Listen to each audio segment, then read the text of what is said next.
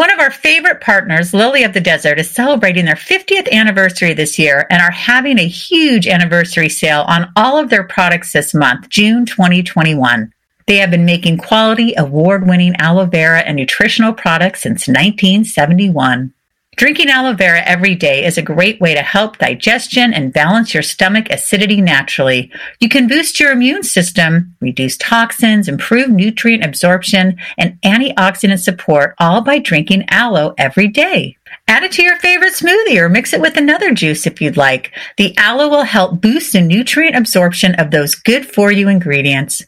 We love that they grow the aloe themselves organically and from field to bottle oversee all processing and manufacturing to help maintain quality and lower costs to you. They offer a full range of products including USDA organic aloe juices and gels, herbal formulas, topicals for skincare, and hand sanitizer that will both protect and moisturize your hands. Their nutritional multivitamin mix Eco Drink Naturals is a great way to stay hydrated while taking your daily vitamins. Check them out at your local health food store and stop by their website, lilyofthedesert.com, to wish them a happy 50th.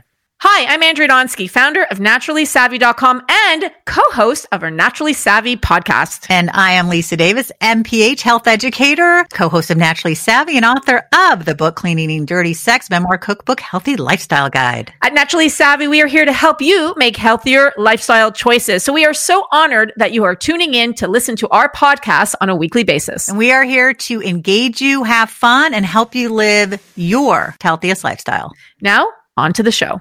Naturally Savvy podcast is sponsored by Morphus for Menopause. Hi, I'm Lisa Davis. So glad you're listening to Naturally Savvy Radio. My co-host Andrea is away today. If you've listened to the show, you know that I've talked about growing up with a mother in chronic pain. And I just saw the toll it took on her and on my family. And it's a terrible, terrible thing. So I'm so glad to have Rose Barnes Convenant on the program. We're going to be talking about chronic pain and more. Rose, welcome to Naturally Savvy. Thanks so much, Lisa, for having me. Great to have you on. Tell us about yourself and how you got involved in helping people with chronic pain. Sure. So it's interesting that you opened with sharing about your mother having chronic pain. My mother also lived with chronic low back pain. And as I'll get a little bit into the details, that becomes important to how my brain learned that pattern in the first place. So my name is Rose, and I am a pain recovery coach. So I help people to rewire their brains and reprocess emotions to actually break free from chronic pain.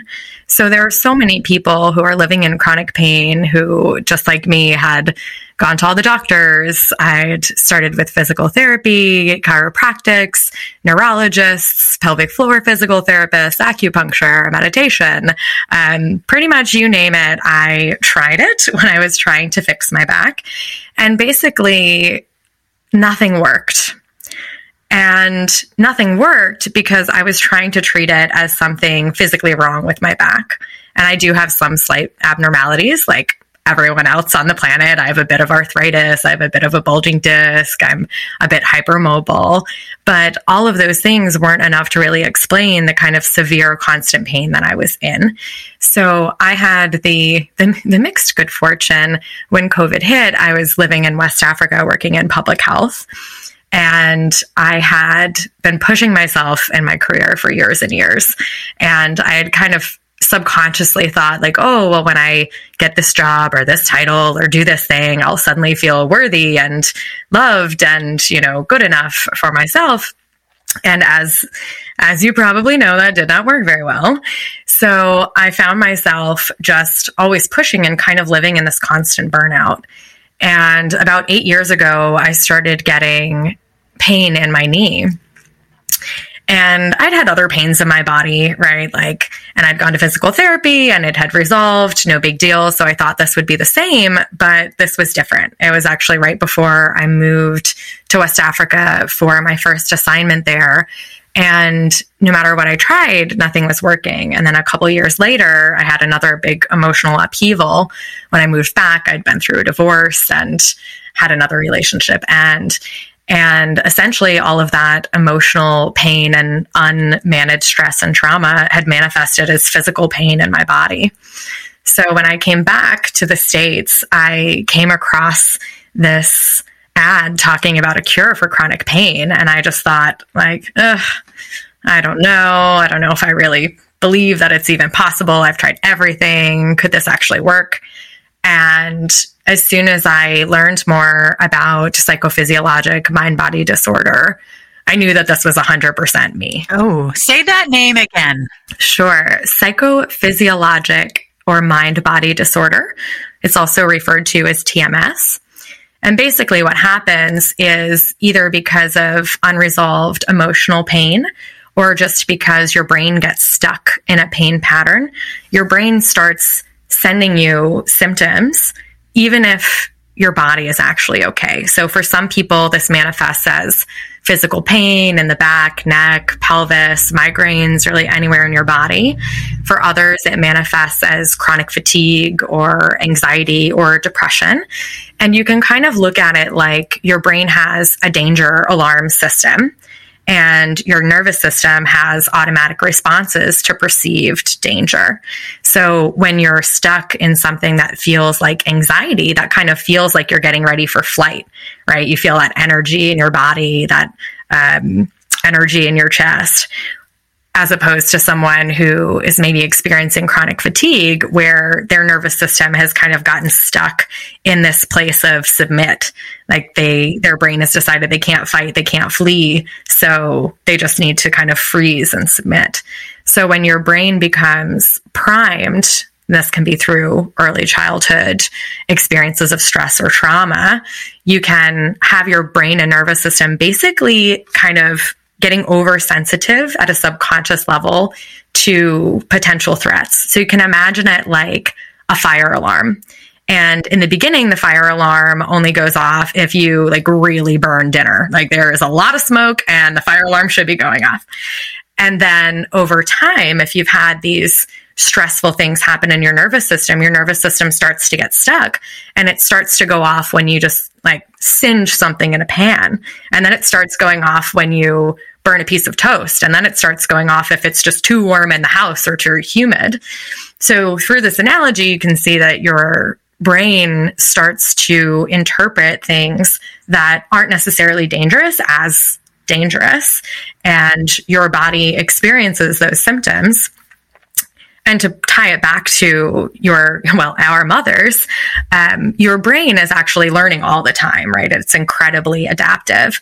So especially when you're young, your brain learns from what's around you. And so my brain learned chronic low back pain, that when you were stressed or when things weren't going well, that you'd have pain in your back. My grandmother had low back pain. My uncle had low back pain. My mother had low back pain. And there's this certain almost thought that, oh, it runs in the family. And what's actually happening is your brain learns these patterns. It's the same way that if you have an old injury, if it starts to act back up, it's not because something physically changed in your body. It's because your brain has learned that pathway. And when you get to a certain place of stress, or your brain decides that things are unsafe because of some triggering event that can be either a physical event, like a small car accident or whiplash that you just never fully recover from, or a big emotional event, which most people tie to, oh, I was in yoga class and I went into Warrior One and I felt something in my back and it never went away. Or I reached over and picked up a pen and then it never went away. And when you start really sifting back through the detailed history of what happened, you learn, oh, they were going through a divorce at that time, or they were starting a new job, or they were having something stressful in their life, and that their brain just decided, okay, this is too much. It's like when you get into burnout and your brain finally decides like, okay, that's enough, you're done. And it'll pick some small physical thing to be the culprit, quote unquote. For me, I thought it was a recumbent bicycle. So for years, I hated a stationary recumbent bike. I did not have an accident. But I just thought, oh, well, I'd created this story for myself with the help of different doctors about what was going on in my body, that I'm hypermobile and I have some arthritis and a bulging disc and my alignment was off. So I had understood my pain to be something physically wrong. I thought something happened in my knee, then it messed up my alignment and that messed up the ligaments, and then I would be stuck in pain forever. And in actuality, that's not what was happening. But because I sought care from Western physicians, as we all do, there are some things that Western medicine is amazing for, and you should definitely always consult with a doctor before you try different methods to address pain. But once you've ruled all that out, right, you've ruled out a fracture or a tumor or ongoing disease that would require treatment, then it's time to look at different options. And what I found worked for me and what's working for many others is this mind-body approach where essentially you're learning first about pain science, about what happened in your brain, what's going on in your nervous system. I'm a very analytical person, so I really needed to understand, like, okay, from a neurological perspective, what is going on in the brain and how did that happen? And then once you've accepted that level, you can start into the brain retraining using different techniques to be able to interpret those signals that you're getting in your body in different ways. And also changing a lot around your mindset, your perception. When you're stuck in pain, you have so much fear, right? You're living in fear all the time. And I remember, for anyone listening who's dealing with pain, you know exactly what I mean. Every single moment of every single day, you're thinking, am I sitting too long? Am I standing too long? Am I walking too much? Am I, going to pay for this later, right? You could go see a movie, but you were going to pay for it, and you did. And so there's so much fear. And because the brain processes both physical pain and emotional pain in the same place, once you start with that cycle, even if you've started with an actual physical injury that's healed, your brain can get stuck in this loop of fear, fixation, and feeling those physical sensations in the body. I'm wondering, does this relate at all to the work of Dr. John Sarno? Yes. I just have to tell a quick story. So years ago, I did a television show on KRUZ TV, Scotts Valley, California. It's a little hole-in-the-wall station. And the show was called Health Power.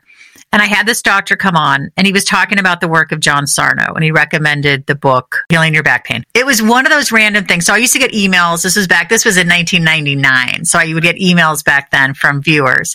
And I got one from a woman who was from Israel, who happened to be on vacation and was in the hotel room and just happened upon the show. Wow. She read John Sarno's book. She put it into action. It changed her life. Her back pain's gone. I was like, oh my God, that's so incredible. Like what a lucky thing that she came across this. So I would say this work is based in part off of that. So in Sarno's world, the perspective is very much around the pain being related to suppressed emotional pain, most often anger and subconscious rage. It can also be triggered by grief or sadness. And it's all around when you are experiencing or from your subconscious, you're having those deep, difficult emotions start to bubble up. Your conscious brain says, nope, that's too painful. Instead, we're going to send you a physical pain. So that could be physical pain, a GI issue. When I really started going back through my history, I had thought it started with knee pain. Oh no, it started with, I got nauseous a lot as a child. And then I had chronic headaches in my 20s, and then that went away, and then I got knee pain, and then so there's quite a progression. And so in Sarno's work, the most important part is really understanding what happened, and then some people do need that support, as I mentioned, with the brain retraining and the emotional reprocessing. I would say my approach is in part based on that, and in part also based on the work of Dr. Schubner, who also has a great book called Unlearn Your Pain. And it expands that definition a little bit. So Dr. Schubner and Dr. Sarno actually worked together.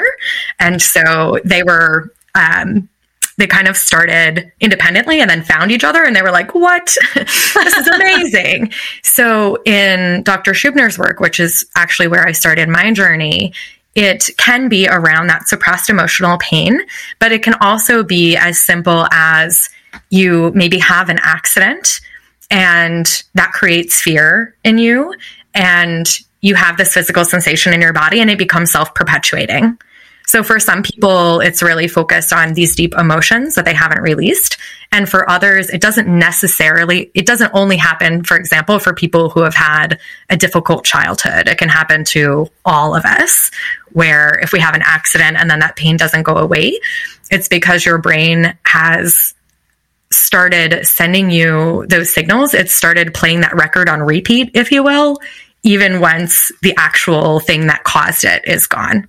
So in that definition, yeah. Well, it's interesting you say that because in 1993, I was in my 20s and I was hit by a bread truck on my bike, and I had a lot of soft tissue damage in my serratus anterior. So people, if you just lift your arm straight up and feel under your arm and a little to the side, that's your serratus anterior.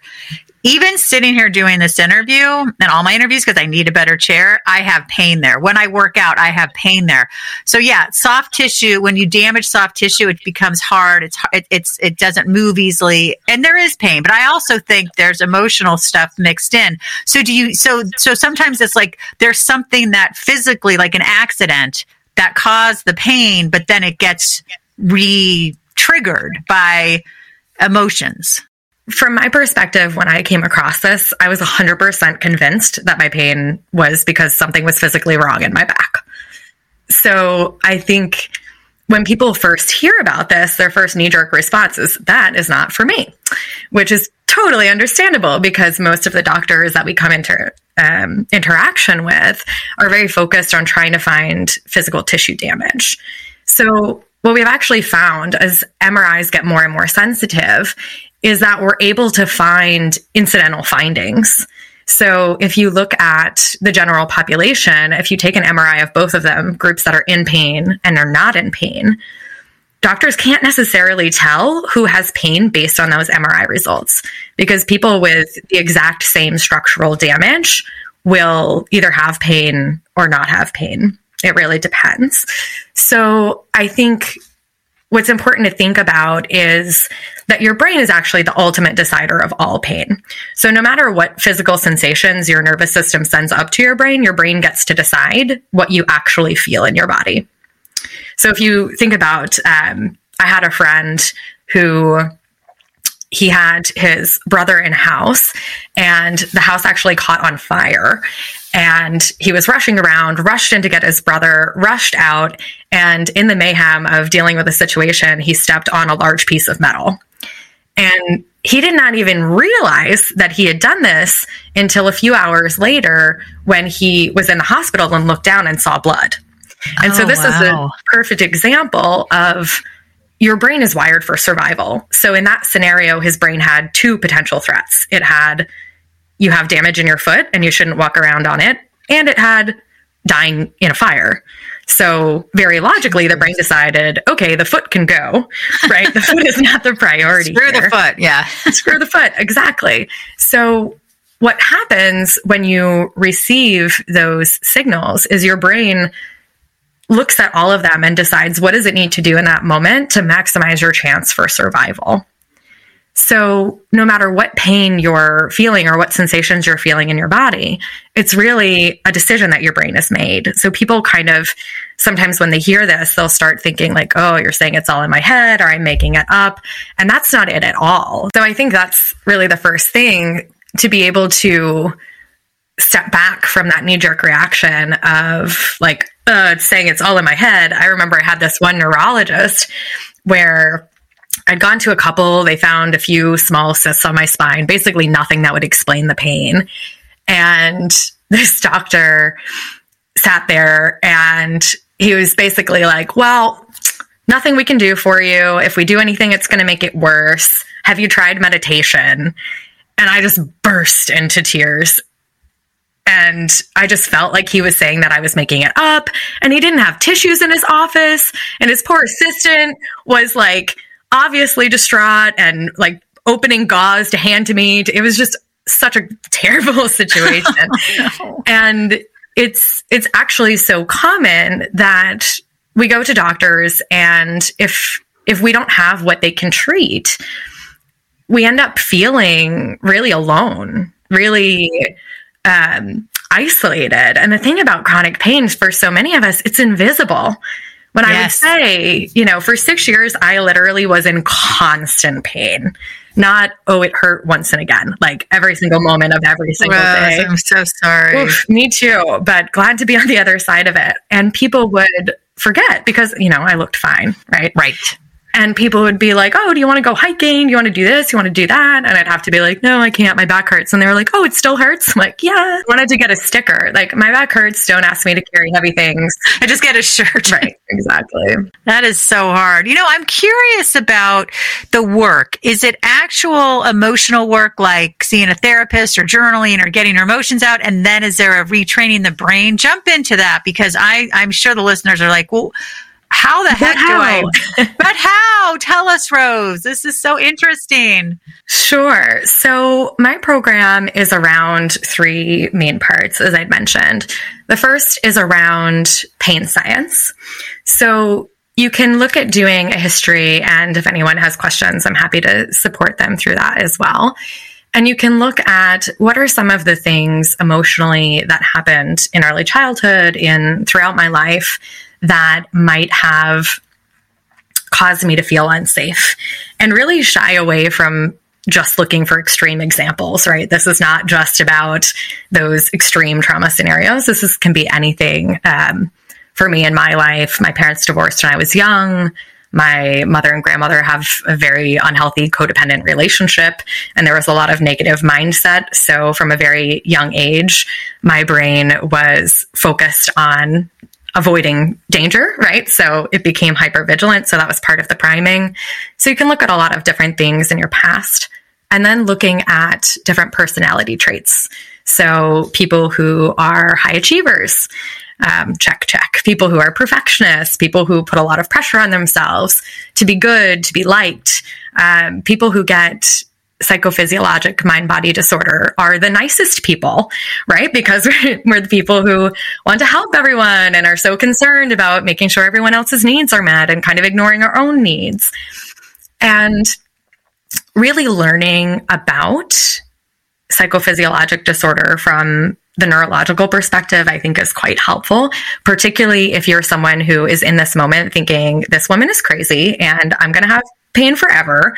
So, no, thank you. So for those people, the message would be, I hear you. I was you. I think the way that I came across this approach, if I had been in a different mood, I would have been like, no, I'm not having it today, right? Scroll past, move on. But you have to be in a place where you've tried everything and nothing has worked. And you're like, okay, this is not a workable solution that I stay stuck like this. So the first step is really around understanding that priming process for you, what some of those triggers were. And probably a good exercise would be to go through a timeline. And I have some of these resources available if anyone's interested, to go through what are some of the emotional events that happened in your life. What are some of the symptoms that you've had? How do those line up? Do you see any correlation between those things? It's not just physical pain. It can be GI issues. It can be fatigue, thoughts of anxiety or depression. It's all part of the same mind-body process. And then when you are confident that this is what is causing your pain, you've confirmed that diagnosis. And so that's a 3-step process. First, you rule out anything structural. You obviously want to make sure that you've checked with a doctor, that you don't have anything that would require medical treatment. Once you've done that, and most people, by the time they get to me, they have tried everything and they're ready for a different approach. And then looking for evidence like those early childhood stresses or traumas, like those personality traits that have perhaps predisposed our nervous system to start feeling unsafe or to become overly sensitized at a subconscious level. And then you can move into ruling in a mind-body disorder. So you can do that by looking at a list of criteria for looking at different ways that your pain doesn't respond the same way as if it were structural. So there are things like, is it inconsistent? I have one client who said, yeah, it was weird. I noticed that I could go dancing with my friends, but I couldn't do Zumba. And it was because her brain put Zumba in the bucket of exercise and dancing in the bucket as fun.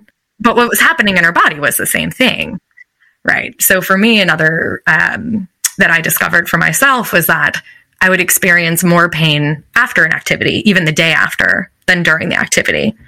because I would be thinking the whole time, oh, this is going to hurt, this is going to hurt, this is going to hurt. And my brain, because brains use predictive coding and are ultimately lazy, would say, okay, it's going to hurt. And then it did. So you can start to use these criteria to pick out what are some of the things that are inconsistent if there was actually something structurally wrong in your body. And it's definitely possible for people to have both of these things. Yeah, that's what I was going to ask, because I feel like I have both. Mm-hmm. So what we look at in those cases is starting with the thing that the person is most open to, being psychophysiologic or mind-body disorder, and kind of keeping an open mind to how that progresses, right? So there may be some things that are structural, but as you're able to retrain your brain and reprocess emotions, you can experience them in a much less intense way. So many people with chronic pain can actually completely recover, get back to pain-free. It was my birthday last week and I rode a horse. Yay! So, that's fantastic, Rose. I'm so happy for you. Happy belated birthday. Thank you. Just to say, I mean, I was a person who couldn't sit in office chairs and I got on a horse. So many people can actually recover. And for others who do have structural things, they can greatly reduce the intensity of their symptoms. Now, what is the brain training exactly? Like once you got it, once you did, you went through your timeline. I mean, trust me, I had lots of trauma, so I'm definitely know and aware of that. What's the retraining of the brain part? How does that come in, and what is that? How do you do that? Sure. So in the brain retraining, there are a few different components of that. One is around increasing your tolerance to experience those physical sensations and to take the fear out of them. So basically, this whole model, the objective is to repoint your nervous system and brain towards safety and away from fear so that it stops triggering off innocuous stimuli, so that it doesn't perceive office chairs as dangerous, for example, so that you can get back to living your life. So in that retraining, meditation and somatic tracking are great tools. So what meditation actually does is it allows you to expand your window of tolerance of stress, so you can experience different sensations without experiencing that fear. And somatic tracking is similar to meditation, but it's really more focused in on the physical sensations in your body and really reconnecting your mind and your body. So it's a trauma response for us to be so pulled up in our mind, right? We're constantly thinking, and we don't really notice anything happening in our body unless it's really good or really bad. So if we're having a really good time or we stub our toes, then we pay attention. But other than that, we don't really pay attention at all, right? When's the last time you said, oh, how's the top of my left foot feeling? You have not noticed that. So in that brain retraining, part of it is around taking out the fear. So allowing yourself to actually experience what is happening in your body, and not just at that place where you're having pain or anxiety or depression, wherever you feel that in your body, but what are you feeling in your entire body? And then when you are able to pay more attention, but not with fear, with loving, kind acceptance and awareness of those sensations, they'll often start to change. Because what happens if we feel something that is painful, we kind of touch in with our brains and our brain says, ugh, pain, and we go back into our heads. We don't actually pay attention to what is the sensation, right? What's the quality of the sensation? How big is it? How intense is it? And you'll notice as you start to watch those sensations, they'll often get more intense, less intense. Sometimes they'll shift in the body. So you can start to essentially create more evidence for yourself that it is psychophysiologic in nature, because if it was structural, the pain wouldn't change like that. So that tuning in is the first step. Mm-hmm. Well, I knew a woman who had severe, every horrible sexual abuse, emotional abuse, physical abuse, and she had chronic pain and some other health issues. And she spent a week at Mayo Clinic. And they're like, we can't find anything wrong. Mm-hmm. And she was so upset. That trauma was so intense and so many different types and for so long. And I'm convinced this is what it is. I think sometimes people are resistant because they feel like they're going to have to go through a bunch of therapy and they're going to have to relive the trauma. I actually feel like you kind of have to go through it to get to the other side. Now, do you disagree, or do you feel like with what you're doing, you don't necessarily have to like go through the sadness or the pain that you didn't get to feel for whatever reason? That is a great question, and a quite hot topic as well. So I am on the side of everyone needs to find their own path to healing, and I support anyone to go with either method. That being said, for me, I found that I had tried what I like to call spiritual bypassing or good person bypassing, right? Like, it was a long time ago and everyone did the best that they could. That was my refrain. Everyone did the best that they could, even if what they did, their best, was really crap. I would say to myself, like, yes, but I'm a good person. I'm forgiving. I can, just forgive them. I could not. So there are some techniques. People use tapping as different ways to release the trauma in the body, and those can be great tools. But I've found in my work that if you still have emotional pain, emotional charge in your body about different experiences, that the best way to heal is to allow yourself to fully feel that in your body. But you don't want to just rush there, right? If anyone's listening to this and they're like, oh, okay, well, one, I don't want to go there. And two, okay, now I'm going to go and start journaling about the worst thing that ever happened to me. Whoa, not quite yet. So before you go into that deep emotional reprocessing, you want to make sure that you first reinforce your container, you reinforce your resilience, your compassion, your love for self. And you make sure that you are in a psychologically safe and secure place before you go to those difficult experiences. You want to make sure that you're properly resourced. Because if you go and you're feeling burnt out and frustrated and terrible and you go back to those experiences, they can really be re-traumatizing for you. But if you go from a place of love and compassion and have the tools and support you need to be able to go back through, it's not that you necessarily have to go to every single bad experience you ever had, not at all. But if there are several salient events or different emotions that you're feeling, to go back and allow yourself to fully feel that, not just in your head, not just intellectually, but really in your body, in your nervous system, and allow yourself to complete the cycle, to be able to ride it like a wave, right? It feels intense, but then it will peak and it will subside. And if you keep stopping yourself before it peaks and subsides, you're kind of keeping it stuck in your nervous system and creating more resistance. So I do believe that allowing yourself to fully experience those emotions, particularly anger, particularly for women, it's something that so many of us subconsciously suppress. I, for one, did not realize I had so much anger until I started doing this work and allowed myself to really feel it. And I was really surprised, because I was like, I'm such a loving, compassionate. I don't get angry. I wouldn't have anger. But yes, to your question, from my perspective, I believe that allowing yourself to fully experience, and not just experience, but then to reprocess those. So as you've taken those emotional charges and allowed yourself to feel it, you've allowed it to move through your body, then you need to go to that reprocessing step of, what have you learned from this? What in your life is good because of this? Or what actions or boundaries that you need to take, right? Just because you've given, forgiven, if you like to use that word, or you've moved through a stressor or trauma. For a lot of us, we find that there are things that need to change, big things and small change, relationships, jobs. Sometimes we need to make those big changes in our lives because our mind and our body are demanding it louder and louder until we actually make that change. Now, how long did it take for you to be free of the pain? And was it like a up and down versus like a linear thing? Did you have like peaks and valleys? I would love to say that it was linear and super easy. And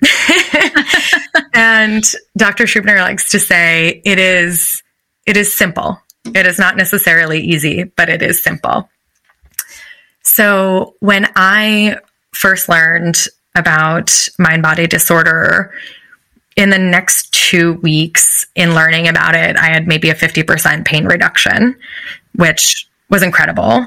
And then probably a month to a month and a half in, I started having moments where I would realize, like, I'm not in pain right now. And then it would come back because my brain would be like, oh, crap. Right? We forgot. Here you go. Oh, and then I was like, wait a minute. And then I had what they call an extinction burst.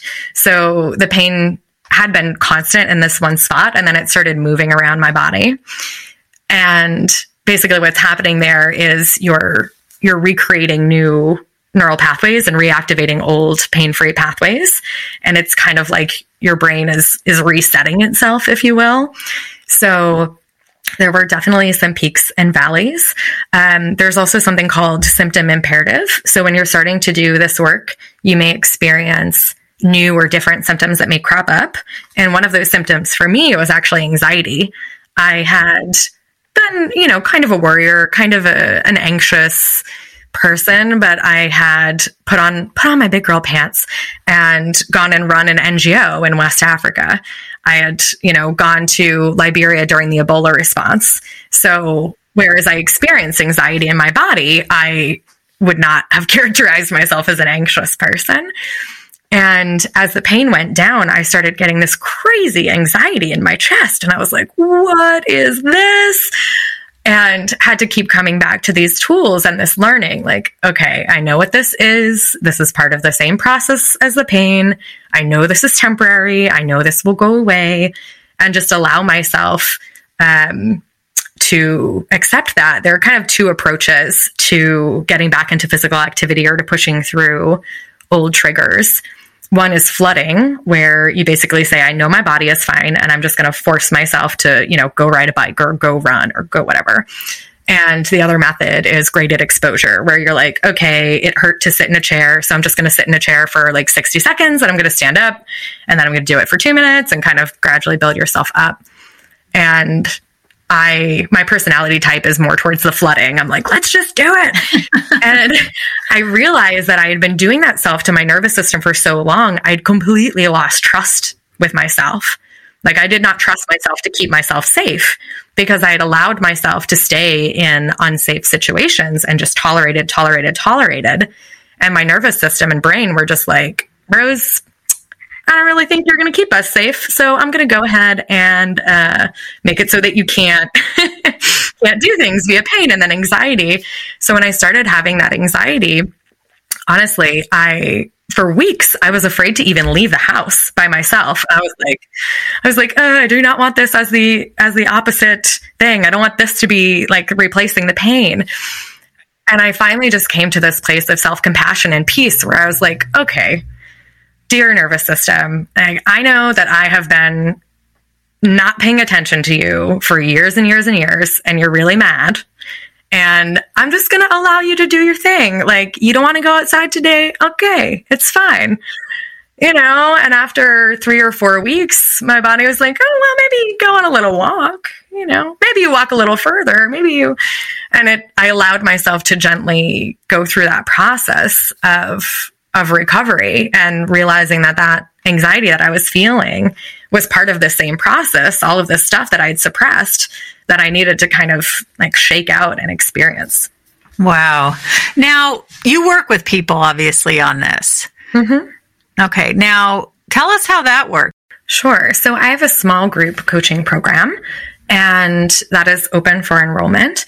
And my program has a couple of different components. So one of those is independent study. So I provide the resources and training videos essentially for people to go through each of these steps. And so people spend time learning about the pain science, and then there are additional resources based on where people's passion is. For some of us, we want to get deep in the neuroscience. For others of us, we're more interested in the emotional component. So just allowing each person to get the resources that they need. And then we have 2 group coaching calls each week. Most clients come to one, but they're welcome to come to both calls to work through any issues that they're having as they go through this healing journey. So recovering from pain can be really lonely, right? We feel like no one understands and that we're afraid that people are going to think ill or things of that nature. So allowing us to have that small community of women, I work specifically with women who are going through this journey together in that safe place to be able to bring up those different traumas or those challenges or the boundaries that we need to set and reset is really helpful for people to be able to come through this process together. Oh, that's awesome. Well, was there anything you wanted to add today, Rose? And I'm definitely going to get your information of how people can work with you and contact you, but anything else that we didn't touch on? I would just like to add that if anyone is listening and they're struggling with different symptoms and they've tried everything and they're having that response in their body of like, I don't know, is this going to work? Could I have hope? I totally get it. There were days where I was like, I don't want to have hope. I don't want to deal with this anymore. I wanted the like opt out button. Like, how do I opt out of pain, but not, have to try any of these things?